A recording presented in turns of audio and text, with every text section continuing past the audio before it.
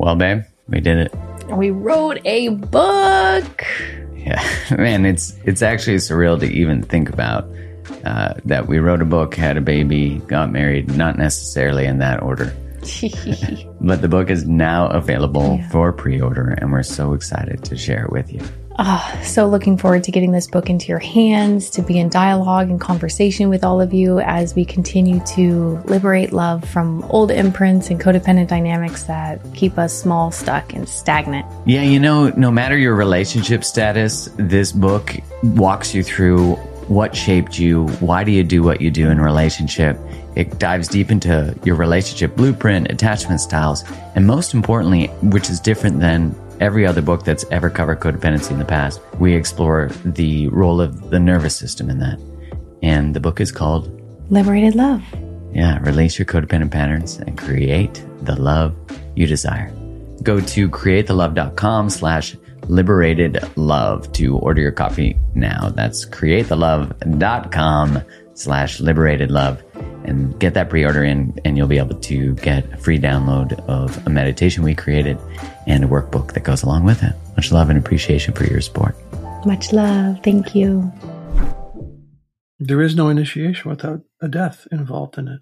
And we are so, again, self-oriented. I cling to everything and I hold on tight as if the loss of that pattern might put me in a place of not being able to control or manage my world, which is terrifying when you're basically trying to fit in and get approved of. You don't want to lose control, but initiation's all about that. Hi, my name is Mark Groves, and I'm obsessed with understanding human behavior and why we do what we do. In this podcast, I interview the world's most brilliant minds and hearts, where I get to explore, alongside you, every subject you can imagine relating to our human experience and how we relate. It is my deepest intention that we all learn how to create the life and love that we've always dreamt of. Now, before we get rolling, make sure you hit that subscribe button so you don't miss any episodes. And one ask that I have, and an amazing way that you can help support the podcast, is by wherever you listen to it, giving it a 5-star review and a written review. With all that said, let's dive in and transform our lives. Hello and welcome back to another episode of the Mark Groves podcast. Today I have returning guest. You don't know this, which is a sign of being good. I was going to say a sign of being good at stalking is when the person you're stalking doesn't know you're stalking them. You are, I would say, the most powerful voice in my life in the last 3 years. And I've just learned so much from you. And just through you sharing your message and putting it into your audio courses, just has such a profound impact on me and my relationship with depth and grief and what I previously might have labeled as darkness and then shied away from that, but now embracing that feeling with there's such love for it. And so for everyone listening who's like, who is it? It's Francis Weller. So welcome back. Thank you, Mark. It's very good to be back with you. Well, the last time we spoke, we explored the subject of going into the darkness. And we did touch on the idea of initiations. And I think one of the most powerful, or I guess, shifts in terms of how I see life's most painful events or life events in general now is that I see them through that lens of, I'm being served something for me to create from it. And I remember a line from your audio series, Alchemy of Initiation, which everyone needs to listen to. In it, you talk about how alchemy doesn't care about the alchemist. Like that the material essentially doesn't care about your feelings. It cares what you become. Can you speak more to that? Because whenever I hear that line, there's a resonance in my soul where I'm like, there's a truth to it. Well, we began with the premise that initiation is not optional, right? That you don't get to pick and choose whether or not you're going to go through some ordeals in your lifetime. And so in the absence of a formal initiation, soul finds ways to take the material of our life and utilize that as the raw substance for ripening us, changing us, deepening us. But as all true initiations go, it doesn't really care about you personally. This isn't a personal development course. It's not a self-improvement program. It is an encounter with the soul's requirements to shape you into something worthy of being in this world. To show up, to participate, to engage, to help to hold a living culture together. That's why initiations were there in the first place. Again, it wasn't to make you a better you. It was to prepare you to take your place in the world as a member of a living culture. And living cultures require healthy individuals. Healthy individuals require living culture. That beautiful synergy that existed for thousands, hundreds of thousands of years has all but disappeared now. So now we're living with, self-centered modes of being, and the culture is decaying, and the planet is decaying as a consequence. So to go back to your question or your invitation there, what comes into our life is not there to make you a self-improved human being. It is there to cook you, to work you. The material is there for you to help ripen into a fully mature human being, which takes a long time. It doesn't happen because you've reached puberty, or it doesn't happen because you now have a driver's license, or it requires a lot of deep soul work. And soul, fortunately, keeps providing us with the work, with the material to keep us engaged for a lifetime. Where do you think the separation began, if there is, I guess, a delineation, where we stopped seeing the challenges of our lives? We went to the idea of like, this is happening to me. We got into the like, why always me, all that kind of stuff. And where do you think there was this shift of seeing life's challenges from being this invitation to expansion into the, let's say, soul's greatest expression of our potential, to something to be avoided, or something that it's just fate? You know what I mean? Like, do you think there was a historical shift? Well, there was a kind of an epical shift away from community-based, place-based, culture-based living. And that demise happened for multiple reasons. But what we ended up moving toward was more of a reliance on individualism. And I'm talking primarily about white Western culture. There's many cultures on the planet that have not followed this pathway. But individualism itself is kind of a process that evokes emptiness in us. We don't feel connected to a larger body. We don't feel connected to the planet. We don't feel connected to the watershed. We don't feel connected to the commons. We feel separate. And that separate self is basically empty. And so we have become the largest consumptive culture on the planet. And we also have, focused so much on filling up that emptiness with specialness, with self-improvement, with power, with privilege, with wealth, material gain, with rank. These are the values of the culture. But if we looked at them from a soul's perspective, these are the symptoms of the loss of culture. You know what I'm saying? These things that we're pursuing are actually symptoms of a deep and profound loss. Our original identity was shaped through multiple means, by incarnation, by family, by community, by initiation into clan, by participation in the ongoing cosmos. That's who you were. That was your identity. Well, we've lost cosmos. We lost clan. We really don't have community. Families are pretty much fragmented for the most part, and we're usually just left with me. I am my own, everything. And the soul cannot live that way. So we have moved from a soul-focused communal base to a self-focus. And that self is profoundly empty. It lacks that entangled sense of identity with salmon and bear and sunrise and all those things that the deep soul knows, is that I am totally entangled with everything. Now I am a singular isolated cell bouncing off of other single isolated cells, trying to fashion some sense of meaning out of a life that feels basically, as one of my teachers said, you climb the ladder of success only to find that it was leaning against the wrong wall. So when we even if we accomplish the goals of the culture, it's meaningless. Why do we keep needing more? Billionaires wanting more. There's the culture wanting more. That emptiness is so pernicious and pervasive that it is the single most damaging thing. I call it at the heart of all our sorrows. is this issue. Again, white, industrial, Western, technological, capitalistic, individualistic culture. This is at the heart of all our sorrows. And that it's now exported as well. It begins to feed into how we deal with race issues, with gender issues, with economic issues, with land issues, with all of that kind of toxifying those territories by export. You're putting words to something that I remember the first time I heard you speak about cultures that live from the salmon, like the indigenous people who that's how they survive, is they eat the salmon. And because of that, their relationship, they get their water from a stream. So of course, their relationship to the salmon in the stream is very different than someone who goes and buys their water in a bottle or gets it from a tap or gets it from.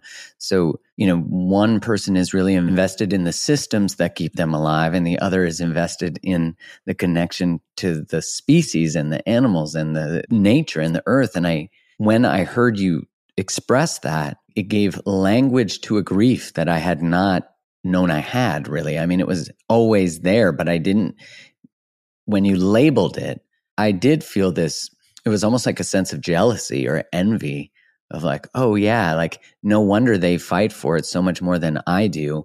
I wish I was more connected to, whatever it was and whatever it is.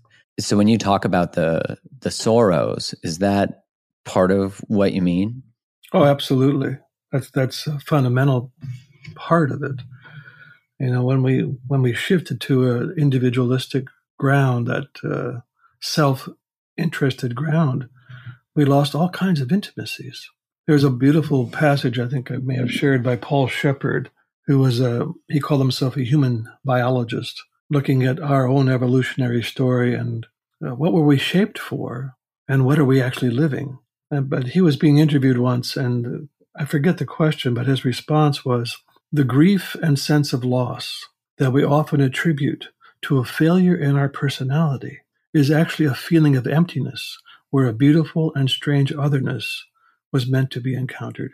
So just think about that. When we stop talking to salmon, when we stop talking to wren and meadowlark, and when we stop speaking to the trees, we begin to feel that emptiness. I mean, there's that emptiness again. Shepard's also talking about that.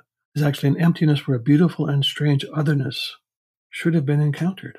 We're supposed to be in conversation with the living world as a participant. And this is what, initiation practices, they were meant to break us open to the widest possible identity, so that I wasn't protecting the salmon out of an altruism, but out of a sense of affinity.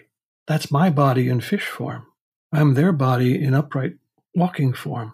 That kinship relationship was profound. And there wasn't a sense of, so much of that separation, but a sense of mysteriously entangled existences. That's why the cave paintings are so powerful. They're depicting these beings of grandeur. And they weren't human paintings very often. They were mostly of the beings that they were around, sacramental. So yes, it's a profound sense of grief that we carry by basically reducing our conversation to one species. Yeah, that's interesting, especially because that becomes, there's so much language in the psychological world, especially in social media's conversation of psychology about narcissism.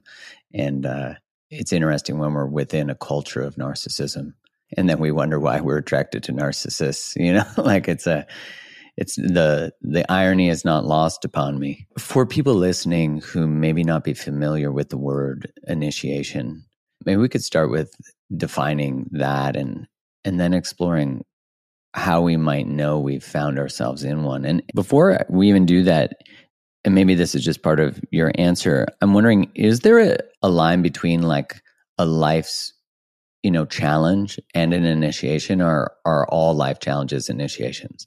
I think any significant encounter that alters your sense of being in the world has the potential for being initiatory. A divorce, a death of someone close, an illness, a deep depression, whatever it is that you encounter, even falling in love has a way of unraveling an old identity, hopefully. These are all possibilities. There is no guarantee that you're ever going to get through an initiation. The invitations are there always from psyche, from soul, to take whatever the encounter is and to digest that in terms of a radical alteration in being. But as I said in the series, everything can be laid out in front of you and you can still miss the bus. It doesn't mean it's going to happen. The work has to be engaged. In other words, whatever the event that happens in your life, like I say, whether it's a divorce or a death or whatever, I'm not there just to simply endure that experience, but to have it undo me.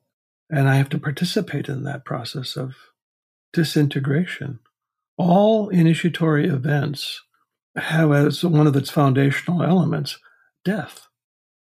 Something must die. An old identity, an old pattern, an old fixation, an old strategy. There is no initiation without a death involved in it.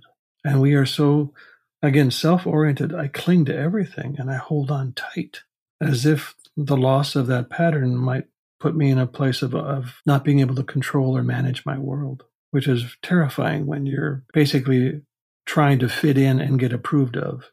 You don't want to lose control. But initiation's all about that. Yeah, the initiation is like, you don't want to lose control? We're going to keep serving you more invitations to lose control. It seems to me like not accepting your initiation is very much a monetizable thing, in that if I don't step towards whatever challenge I'm having in my life, whatever skill set's being invited to being learned, whatever is being invited to die, maybe an addiction or something, a pattern of behavior. If I don't accept that invitation, then in my experience, and I'm curious if you have language to this, when I look back, when I didn't accept those invitations, there was an unconscious knowing that the invitation was left open. Like it was sitting there like, whenever you're ready, like you want to do that, you ready? And that's when I don't drink anymore, but that's when I might find the bottom of a pint, a few pints, and it would just be sitting there waiting for me. Is there a term, or in the language of initiation, is there something to be said about the gnawing open invitation that has yet to be accepted? There's a term that means something has been precipitated and you are not participating in that. And so you never arrive in the new territory. And that term is liminal. It's like an unfinished initiation or a suspended initiation. Something has rocked your world, but rather than going through the process of disintegration and reemergence, we backpedal and grasp onto old strategies of surviving and old patterns, and we reinforce them even. We might drink more, or, we won't allow ourselves the process of going through that process of change. I mean, three things happen in any true initiation. There's a radical severance from the world that you once knew. Like when that cancer diagnosis is given, you've left that old world. You're no longer living in a healthy, I have no worries about my longevity, and suddenly I'm now in this other world. There's a radical alteration in your sense of identity. I'm no longer who I thought I was. And there is a profound realization that I can never go back to the world that was. Now, in that disrupted initiation, you try going back to the world that was. You try to reclaim that. And the medical system and I think psychological systems are complicit in that. We're going to get you back to where you were before this happened. Well, what a waste. You're going to waste a good heart attack. You're going to waste a good cancer diagnosis. You're going to waste a good divorce. These things are not meant to take you back to where you were. They're meant to escort you into something radically altered. But we don't have a framework for that. We don't have a psychological framework for it. We don't have a mythological framework for it. All we're left with is that fear of loss, that I won't be who I was, and I've built my whole house around that story of who I was. We don't know because we don't have an imaginal framework for the way that we can see life's initiatory moments. That's why I did that series, was to try to give it a different context to understanding what is inevitable in our lifetime and how to participate with it. Yeah, in a lot of ways, I feel like when I first listened to that series, Kylie and I had broken up. and she had recommended it to me. And smart woman. Yeah, very smart, very smart.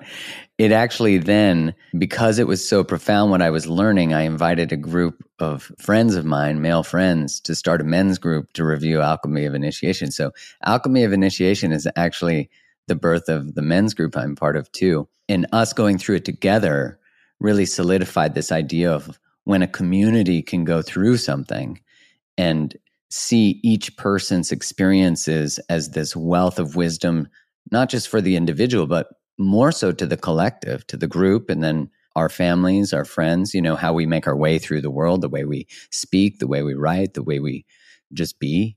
That what I noticed was I didn't have, and I know a lot of your work also centers around grief too, as well. And, because it's also part of the initiation aspect. And I found that I was being invited to feel so many things I hadn't felt, these sadnesses, but what shifted for me was that I had never looked at grief as, and now I'm like, man, grief to me might be the most potent vehicle for transformation. And it's a strange relationship that I've developed with it now, where there's such a sense of love in the feeling. Like there's such, just a richness. Like I think of the soil, I think of the forest now. I think so many things have shifted. Do you think that and I'm curious what others are, but is one of the rate limiting steps or rate limiting experiences of moving through initiations the inability to be with the grief that comes with, the death, the birth, the life you had, who you were? Because we seem to not be able to process grief very well as a culture. I think that's certainly a factor because, again, what happens typically in a confrontational experience with loss of any kind is that you're required to face it alone. And in the absence of a holding space or a communal space for that grief, we get overwhelmed by it. We are terrified by the grief. So rather than seeing grief as an expression of losing around things I've loved or an effect of something that's been taken or disappeared in my world, all we encounter really is the emotional weight of it and the fear of what will happen if I enter that territory. If I go into that room, I will disappear. I will be submerged under the gravity and weight of that grief. So we have this very tenuous, at best, relationship to sorrow. And again, another reason why it's become so central to my work is that there is no initiation, there is no soul work without grief work. And I don't think there's going to be much of a world without grief work, because the grief is also, as I've written, is such a profound solvent that keeps the heart soft, and it keeps us in relationship to the wider field of the world. So when we deny grief, the heart has to harden. One of my ideas is that in order for grief to keep moving, it has to be kept warm. So I have to bring my affection to it, my interest, my curiosity, my time, my effort has to go into being with the sorrows that are there. Otherwise, this will turn cold, and if it turns cold, it will congeal and harden, and there will be no movement. And that takes us, again, out of the current of life and the current of my own electricity, and also being current to the life that I'm being asked to live. What's on the other side, or maybe even within that step in and through the initiation? Like what's possible from there? And do they ever stop? Do they ever stop? No, they don't. But what happens along these progressions of initiations is that we become thinner and thinner in the sense of my fixation on my identity.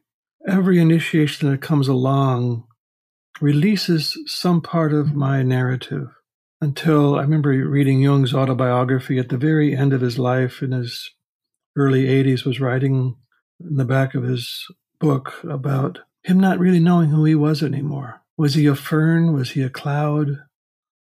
He was beginning to feel that what does happen, I think, is that process of beginning to be less identified with my current fiction. So these initiations are sheddings. They're kind of molting that allows something more soulful to step forward and less personal. And the soul is ultimately deeply rooted in the living fabric of the world, the anima mundi, the soul of the world. The word soul seems to not have been part of the conversation of the Western, why develop, like all the language you were using before. Well, I guess it's hard to know which came first, but is it through the way that we sort of extract everything at an unlimited pace that we cannot actually be connected to soul at the same time? So as we're continuing to extract, we're experiencing this longing, this grief. Do you think it's in that? Well, we extract because of the loss of soul. Soul loss was to traditional people the worst condition you could be under. Because when you lose soul, you lose enchantment, you lose vitality, you lose life force, you lose voice, you lose potency, and you lose that sense of participation and engagement with the living world. So I could say that there's a line from James Hillman. He said, "The world and the gods are dead or alive according to the condition of our souls." So given that statement, which I think is true, we're looking at the world and the gods, or we could say the sacred. The condition of the world and the condition of the sacred right now are showing signs of soul loss. In other words, the reflection is that the condition of our souls is not good. We have basically abandoned soul, and we have kind of idealized the self. But again, if we go back to our earlier part of this conversation, that self is basically empty. And so there is that sense of extraction, constant extraction. I need more. I need more. I deserve more. One of the things I remember writing around initiation and soul, basically, is that initiation and soul lead us more to an experience of entanglement rather than entitlement, more towards responsibilities than rights. And if you look at the language of culture right now, it's all about entitlement and rights. My rights, my rights. Well, what about your responsibilities to the larger body? My entitlements, well, what about your entanglements with the larger body? So when you lose soul, when you lose these soul practices, which initiation is profoundly a soul practice, a cultural soul practice. When you lose that language and you lose that imagination, you are basically reduced to selfhood. Nothing wrong with self, but self in service to something rather than self only in service to itself. Today's episode is brought to you by Mana. Now look, we all know it's pretty much impossible to get everything we need nutritionally from diet alone today. And that's due to a lot of the farming practices, fertilizers, all that stuff. And even though we might have a healthy and varied diet, we still may not get all the minerals and nutrients that we need. This product, Mana, which I love, solves this problem through their all-in-one supplement that's made entirely from nature. It combines the wisdom and practice of ancient medicine with modern-day science and innovation. It combines some of the highest quality minerals, amino, fulvic, and humic acids, and nutrients gathered from some of the highest and lowest points on the planet, the mountains and the sea, all to provide a comprehensive and enhanced mineral matrix. Now, the two main active ingredients in Mana are shilajit and ocean plasma. One is black, one is white, one is plant-based, and one is ocean-based, yin and yang. Now, shilajit is a natural substance. It's found mainly in the Himalayas. It's been used in Ayurvedic medicine for 5,000 years to help maintain equilibrium in the body. Clinical studies have shown that shilajit has been proven to increase strength, endurance, and prevent illness. Now, ormus, or ocean plasma, has many regenerative and healing properties and has been used for thousands of years. The benefits of Mana are insane. Shilajit and ormus, in addition to fulvic and humic acid, marine minerals, amino acids, protein, nootropics, triterpenes, magnesium, potassium, sulfur, calcium, sodium, and 88 trace minerals. They can help boost cognitive function, improve focus and memory, boost energy levels, provide fast recovery post-workout, enhance your libido and stamina, support testosterone production, and enhance immunity. The list obviously goes on and on. So I've been taking Mana every day for the last 3 months now. I love it. I've been actually noticed an increase in not just my energy levels, but also I have an Oura ring and I've been tracking my HRV, and my HRV has gone up in the last 3 months significantly by an average of 20 points. And that's even though we've just had a kid, which is crazy. So if this all sounds like you want to try it, which I'm guessing it does, and you're looking to supercharge your body, restore balance with this all-in-one solution, check out Mana. Visit manavitality.com. That's MANNAVITALYTY.com. Use the code MARK20 for 20% off. Go get it now, manavitality.com. There seems to be a large cultural conversation that I'm sensing it because I'm around other people and who have similar feelings, but also maybe the algorithm's feeding me it. But I really get this sense that there is a desperation almost to return back to farm, back to community, back to getting your own chickens. You know, I've seen so many people talking about that, this craving of returning. And am I in an echo chamber? Are you in the same echo chamber? Are you seeing this too? In variations, certainly to people searching for community, absolutely, and the various expressions of that. It's as if we're seeing the emptiness of that, what I call secondary satisfactions. The pursuit of power and wealth and rank, and how that they just basically, like any true addiction, they just keep reinforcing the same territory. An addict, they have more than what they need of what they don't need. They just want more of it constantly. So when the bankruptcy of that begins to be self-evident through your own confrontations, again, usually with loss or crisis or defeat or something, you come back to what the primary satisfactions look like sharing food, like singing together, like grieving together, like growing food together. These are the primary satisfactions. These are the ones that shaped us over 300,000 years, roughly, of our species' existence, is that this is what created basically a good psychic foundation, are these primary satisfactions. Sitting under the stars at night, sharing stories around the fire, saying thank you together ritually, a rich and sensuous and erotic life in relationship to the green world and also to the human world.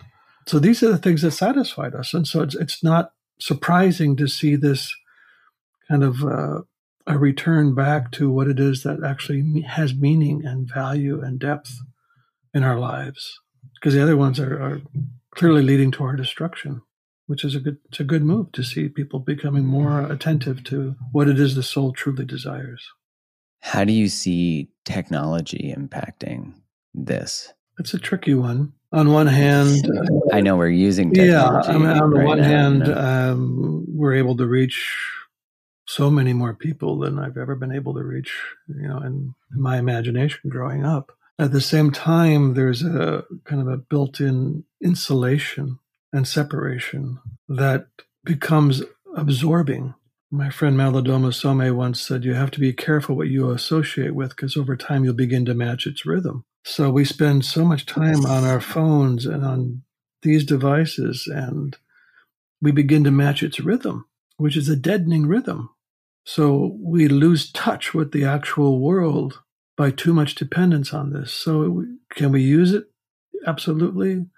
Is there a danger? Absolutely. Where we begin to live virtually rather than actually, where we begin to live two-dimensionally. And I think this is a big factor when it comes to children nowadays, is the absorption into this machinery has become almost thorough, that they lose the actual world. And now we have this whole new symptoms of attention deficit disorder. Well, it's actually the wrong kind of attention. What the deficit is the attention to the actual world, to frogs and salamanders and caterpillars and dirt and feathers, and the actual world is being lost. There was this amazing book called Landmarks by Robert McFarlane. He wrote 8 years ago.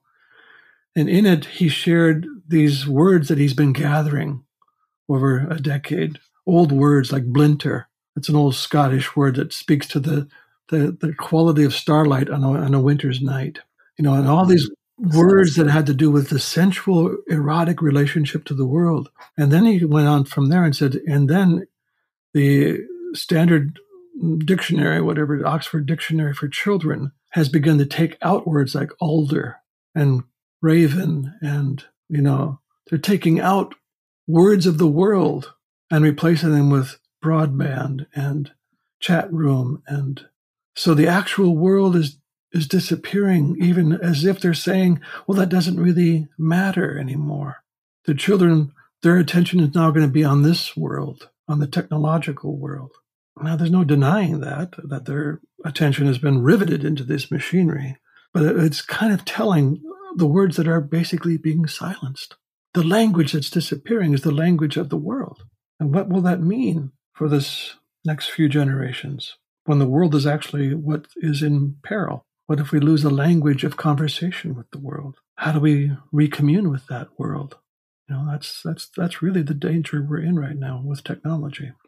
Yeah, I can see that there's this desire to live in a virtual world rather than shape the one we're in, to escape this, to escape our, as you were talking about, our attention issues, our anxieties, not realizing that so often, which I love how you said that, it's the wrong kind of attention. It's a deficit of a connection to what we are, our bodies, our souls, our cells are used to being connected to the salmon, the water, the trees, the soil. And it's almost like we try to nurture that by watching Planet Earth or by watching, videos of other people on vacation, not realizing that if we just shut our phone off or whatever it is, we could just walk out the door and there's magic. Forest bathing, it's funny how I find it funny, but not funny, how science proves things that are actually ancient and obvious, like forest bathing is great for your nervous system. It's like, yeah, duh, but it's almost like when you start to put into language what you're saying, I think it allows people to identify the longings that they have. Like it's certainly served me in that way, that the longing lived there, but I didn't know it was a longing because it was being served by addictions and by things, buying things or accumulating or whatever it is, getting status, getting likes, getting ego. And then you say something and I'm like, oh yeah, like, yes, the other day I was walking up some steps and a caterpillar walked in front of me and I hadn't seen a caterpillar in quite some time. Like he was furry, had a little red on him. And I sat down and just watched him cross. And I was just in awe. And this guy walked by me and he was kind of like, what are you doing? I was like, man, there's a caterpillar right here. And he's like, cool, like, sure. But man, I was so just witnessing him and just thinking about his world. And it was just like such an easy moment of presence. And I have to give you credit because so much of your work is the reason that I make my way through the world that way now. So in gratitude to you. Well, thank you. But you bring up another point around this technology is our addiction to speed, and technology is based on how fast it goes. You want the latest cell phone, you want the latest technology in order to, because you don't want to wait a millisecond for something to happen. You text somebody, well, they haven't gotten back. It's been 5 minutes. They haven't gotten back to me yet. But what you're talking about sitting there with the caterpillar is geologic speed. You're talking about soul speed.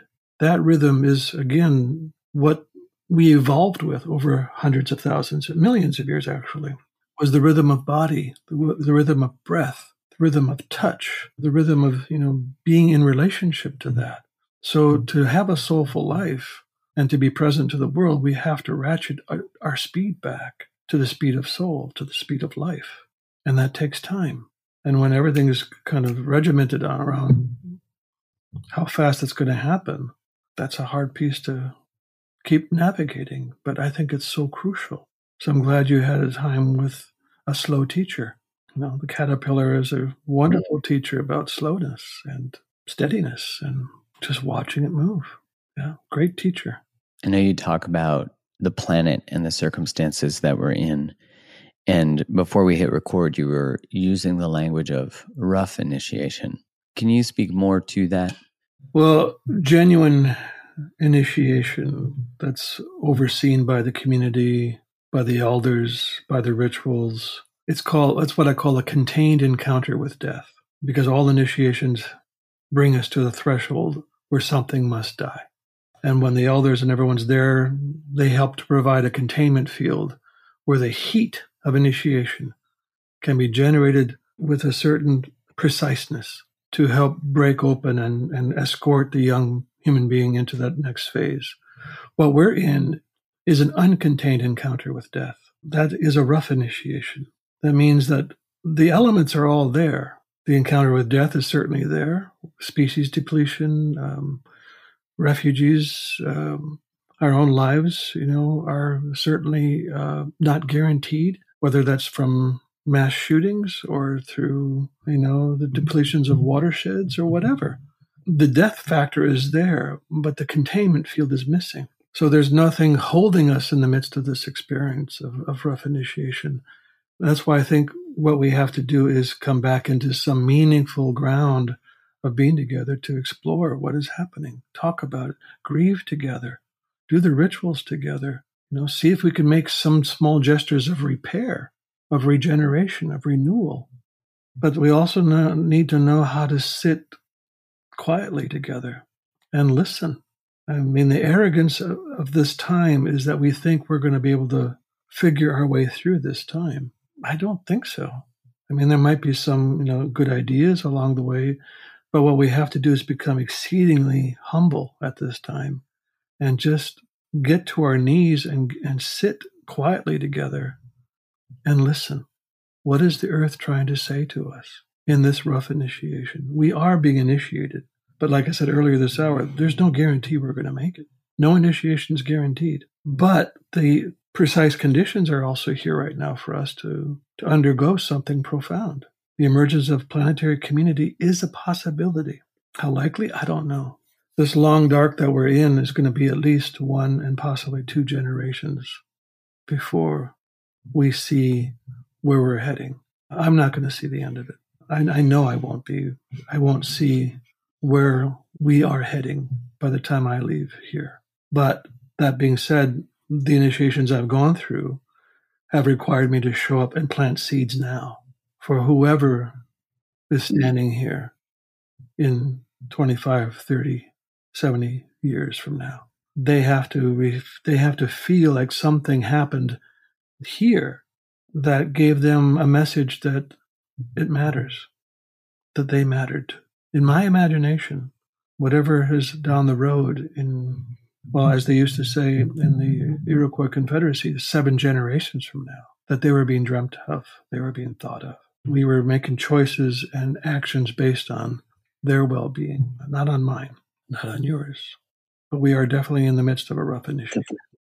Yeah, to think from that perspective of to get out of self, which not to minimize someone's survival stresses that they might have today, but to get also to hold the meta to get out of the perspective of self and what moves am I making today to shape this world. And when you talk about collective initiations and being contained, so being in containers of community, family that are looking, like what might be the sort of characteristics of that? Because I wonder if we can get to that, then one, I would imagine, must embody those within themselves too, in order to provide them to other. So am I explaining that right? So you're saying, what are the conditions? Yeah, like for a community to be able to hold an initiation in a way that is contained versus uncontained. First, as you're talking about rough, like not planned, not that we don't have perhaps enough people on the planet that have the skill set to be able to navigate this in a way that's contained. Am I understanding that correctly? Yeah, essentially you are, because you don't, in a sense, make up initiation rites. They are kind of dreamt into being. It's as if each local community of traditional cultures were given instructions from the dreaming earth how to shape a real human being. What were the ordeals they had to go through? What was the process by which this child was ripened into somebody who knew their place in the world? What were the practices? So the particular choreography may be different from culture to culture, but the intention, the arc of direction is the same. They're always aiming towards cooking that soul sufficiently. So it's hard right now, in the absence of elders, in the absence of initiated human beings, what do? Well, we take our encounters, those 4 sources I mentioned in this series of kind of confrontation with this thing I call predator, our times of experiences of wounds and traumas and losses, our times of descent into the underworld, and our encounters around love. That within those 4 valences are possibilities of being ripened enough to begin to show up for the generations that follow. So that we begin to gather together and even begin just by saying something's changing in you. When we see it, we don't exactly know what to do about it, but we're here to witness it. That's a beginning. And then we begin to listen to hear, well, what are the ritual practices that would help move this person even more deeply into their core of who they are essentially being asked to be in this world? How do we listen to an emergent soul like that caterpillar? How do we listen to that whose destiny is quite different than crawling across a step? Its destiny is to fly, and so each human being has a particular calling. And how can we pay a close enough attention to that so that we coax and encourage rather than stuff in information, but we actually are drawing out, which was the original meaning of the word education. Educare means to draw forth, to call out. We've turned it into a process of stuffing in facts and information, but initiation's meant to call out that innate genius, the inherent gift that a person carries for the world. Not just to get a career, but to have a calling, to feel that you are necessary and needed here. So we begin, I think, just by simply acknowledging that to one another, to see in the behaviors of a young person and to comment on them. I see something in you that looks like this, and we need that. We need to see that part of you emerge and show up in the world. It may not be, again, like a job getter, but it's a life calling that's important. Yeah, I'd not thought about life callings till, I was in my late 20s and I read Man's Search for Meaning by Viktor Frankl, because I hadn't, my education, which that the word meaning to take out or to, learn from is so different than to stuff in. And I feel like those 27 years really stuffed in that my purpose was to become a husband and make money, to be able to take care of a family. And while there are parts of that message that are fine, what was absent of that was even this possibility that I had a calling or a purpose, or because as soon as I started to even think about that, I started to grieve the whole life I'd already lived that was not exploring that or within that. And what continues to happen through the curiosity of exploring all these things is that there is a connection to so much more when, as you said, when you find a place, like it helps you establish what your place is in the world, that we need you. Like we need you in that thing. And then all of a sudden now there's a connection. I have a role and my role is to do whatever. And that means that people need me, which means I need to be here. And I need to get through this initiation too. And I need to create communities that say, we're not going to get rid of you because you made a mistake.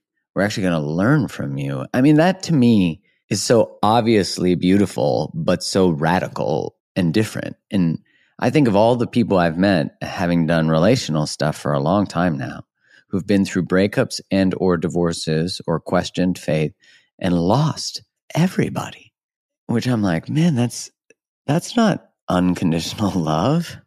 Of course, it's a deep initiation into finding community that says, we want what you have to teach. We want who you are.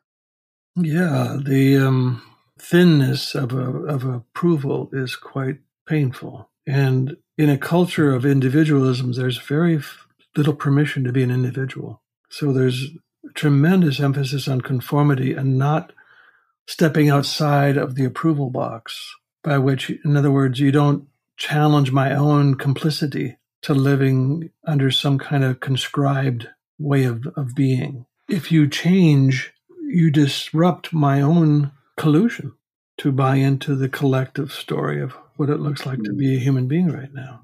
And even if the collusion is, or the image is incredibly limiting because our ground of belonging is so thin. We'll pay the price.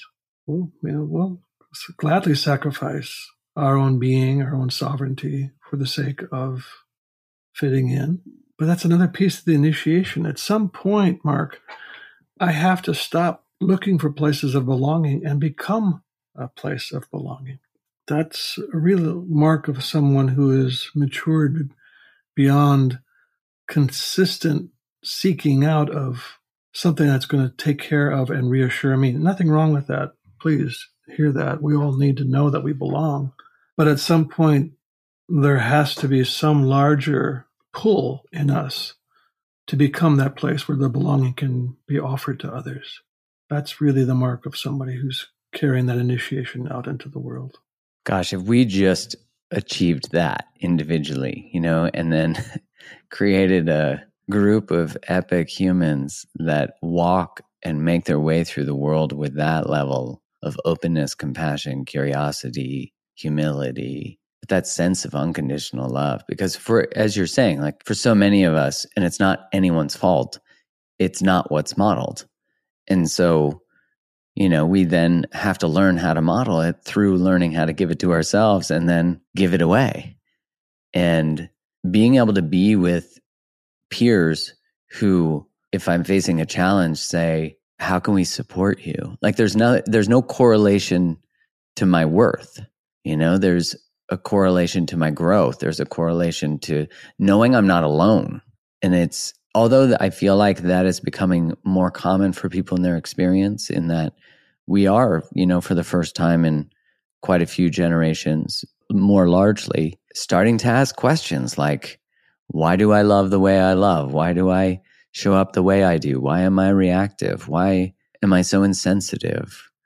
And while technology ratchets up the extraction of attention, I do also feel like it's almost like when attention's being extracted at that level, that is inadvertently, there will be a massive descent because you become so disconnected from anything human. And I don't know what the answer is to that, but I feel like so many of us are swimming in the void of having companies who monetize our attention and not having our connection and our attention placed on things like caterpillars.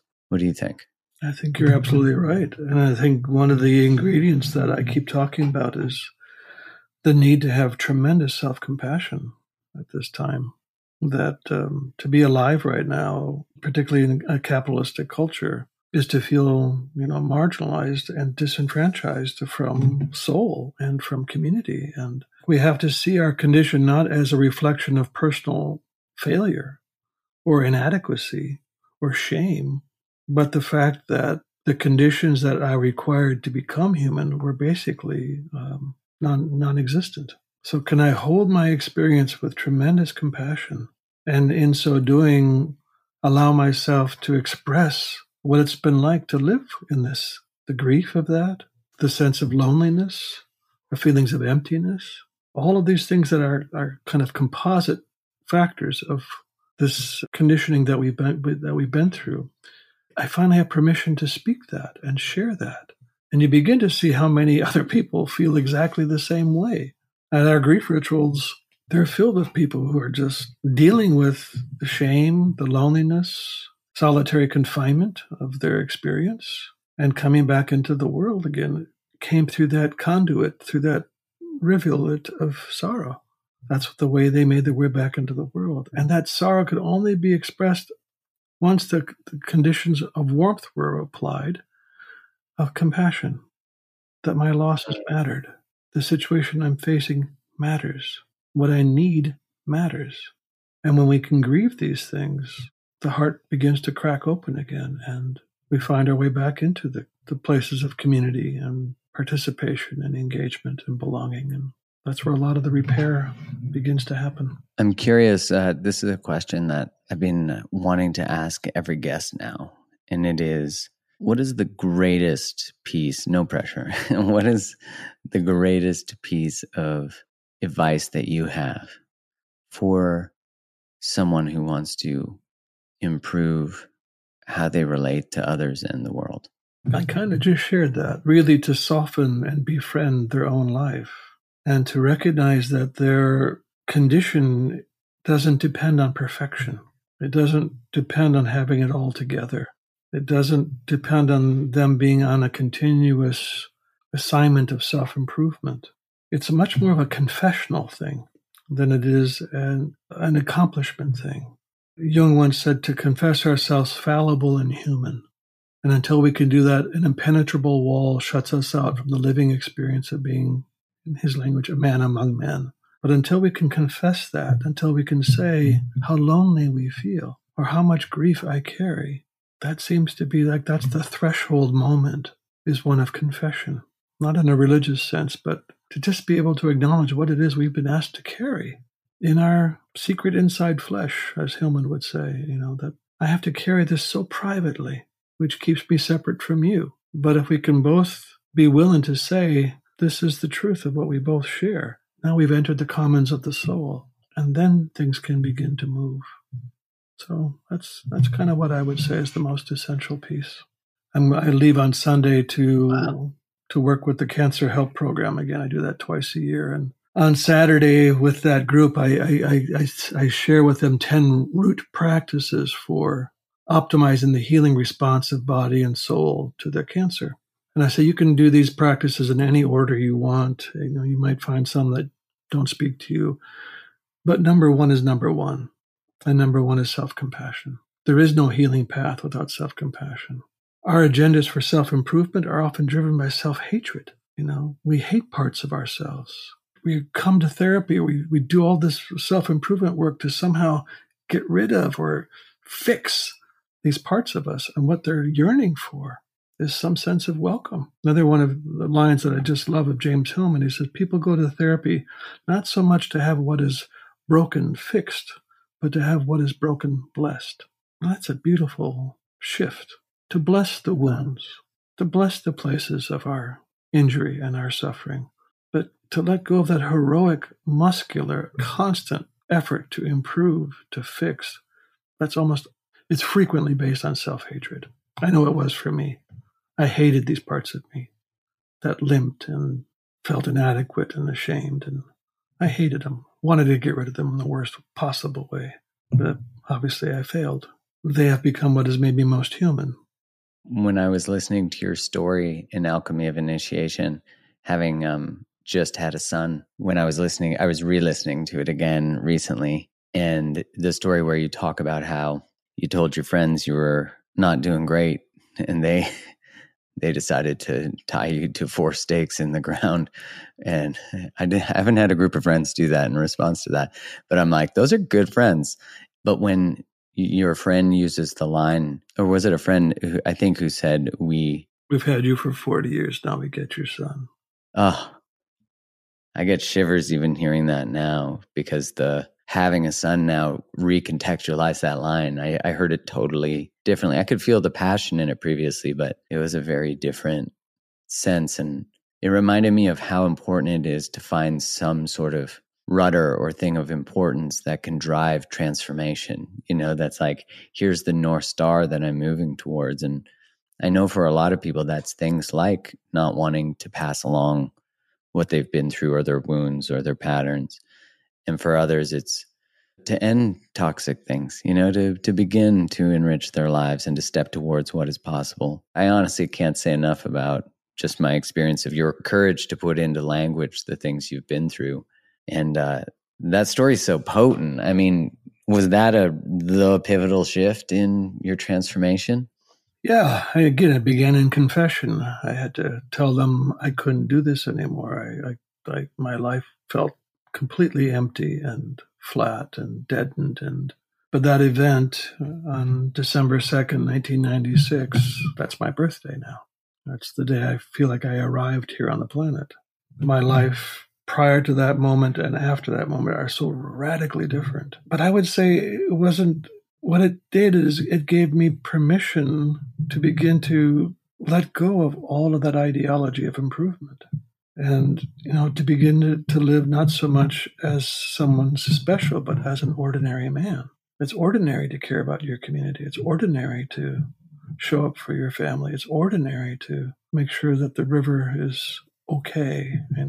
That's ordinary. There's nothing special about it. And, implicit in a lot of our self-improvement things is to make ourselves special, better than, So just giving up that fixation was so freeing, just to become an ordinary man and to listen to what my soul wanted to express in the world, and to live more from a soul-centered reality than from a wounded boy reality, and trying to find the right strategies for fitting in and for impressing the world. So you would never find how badly I felt about myself. So yeah, that encounter was utterly life transforming for me. I think for everyone listening, I want to give a shout out again. Pick up Alchemy of Initiation. We'll put the link in the show notes, because hearing Francis's story and him walk through how to walk through an initiation, how to use the material of your life to become everything you can be, And Francis, I'm always so honored with you coming on here. I really appreciate you. Thank you for taking the time and making the time. And I hope we get to do this again. Well, I enjoyed it thoroughly, Mark.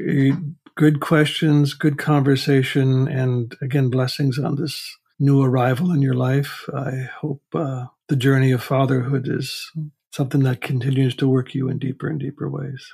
It's certainly done that. It's done it with worked me with less sleep too, which has been an initiation of sorts, but one Kylie and I are, we're diving deep into. For the people listening, Francis, where can they find more of you?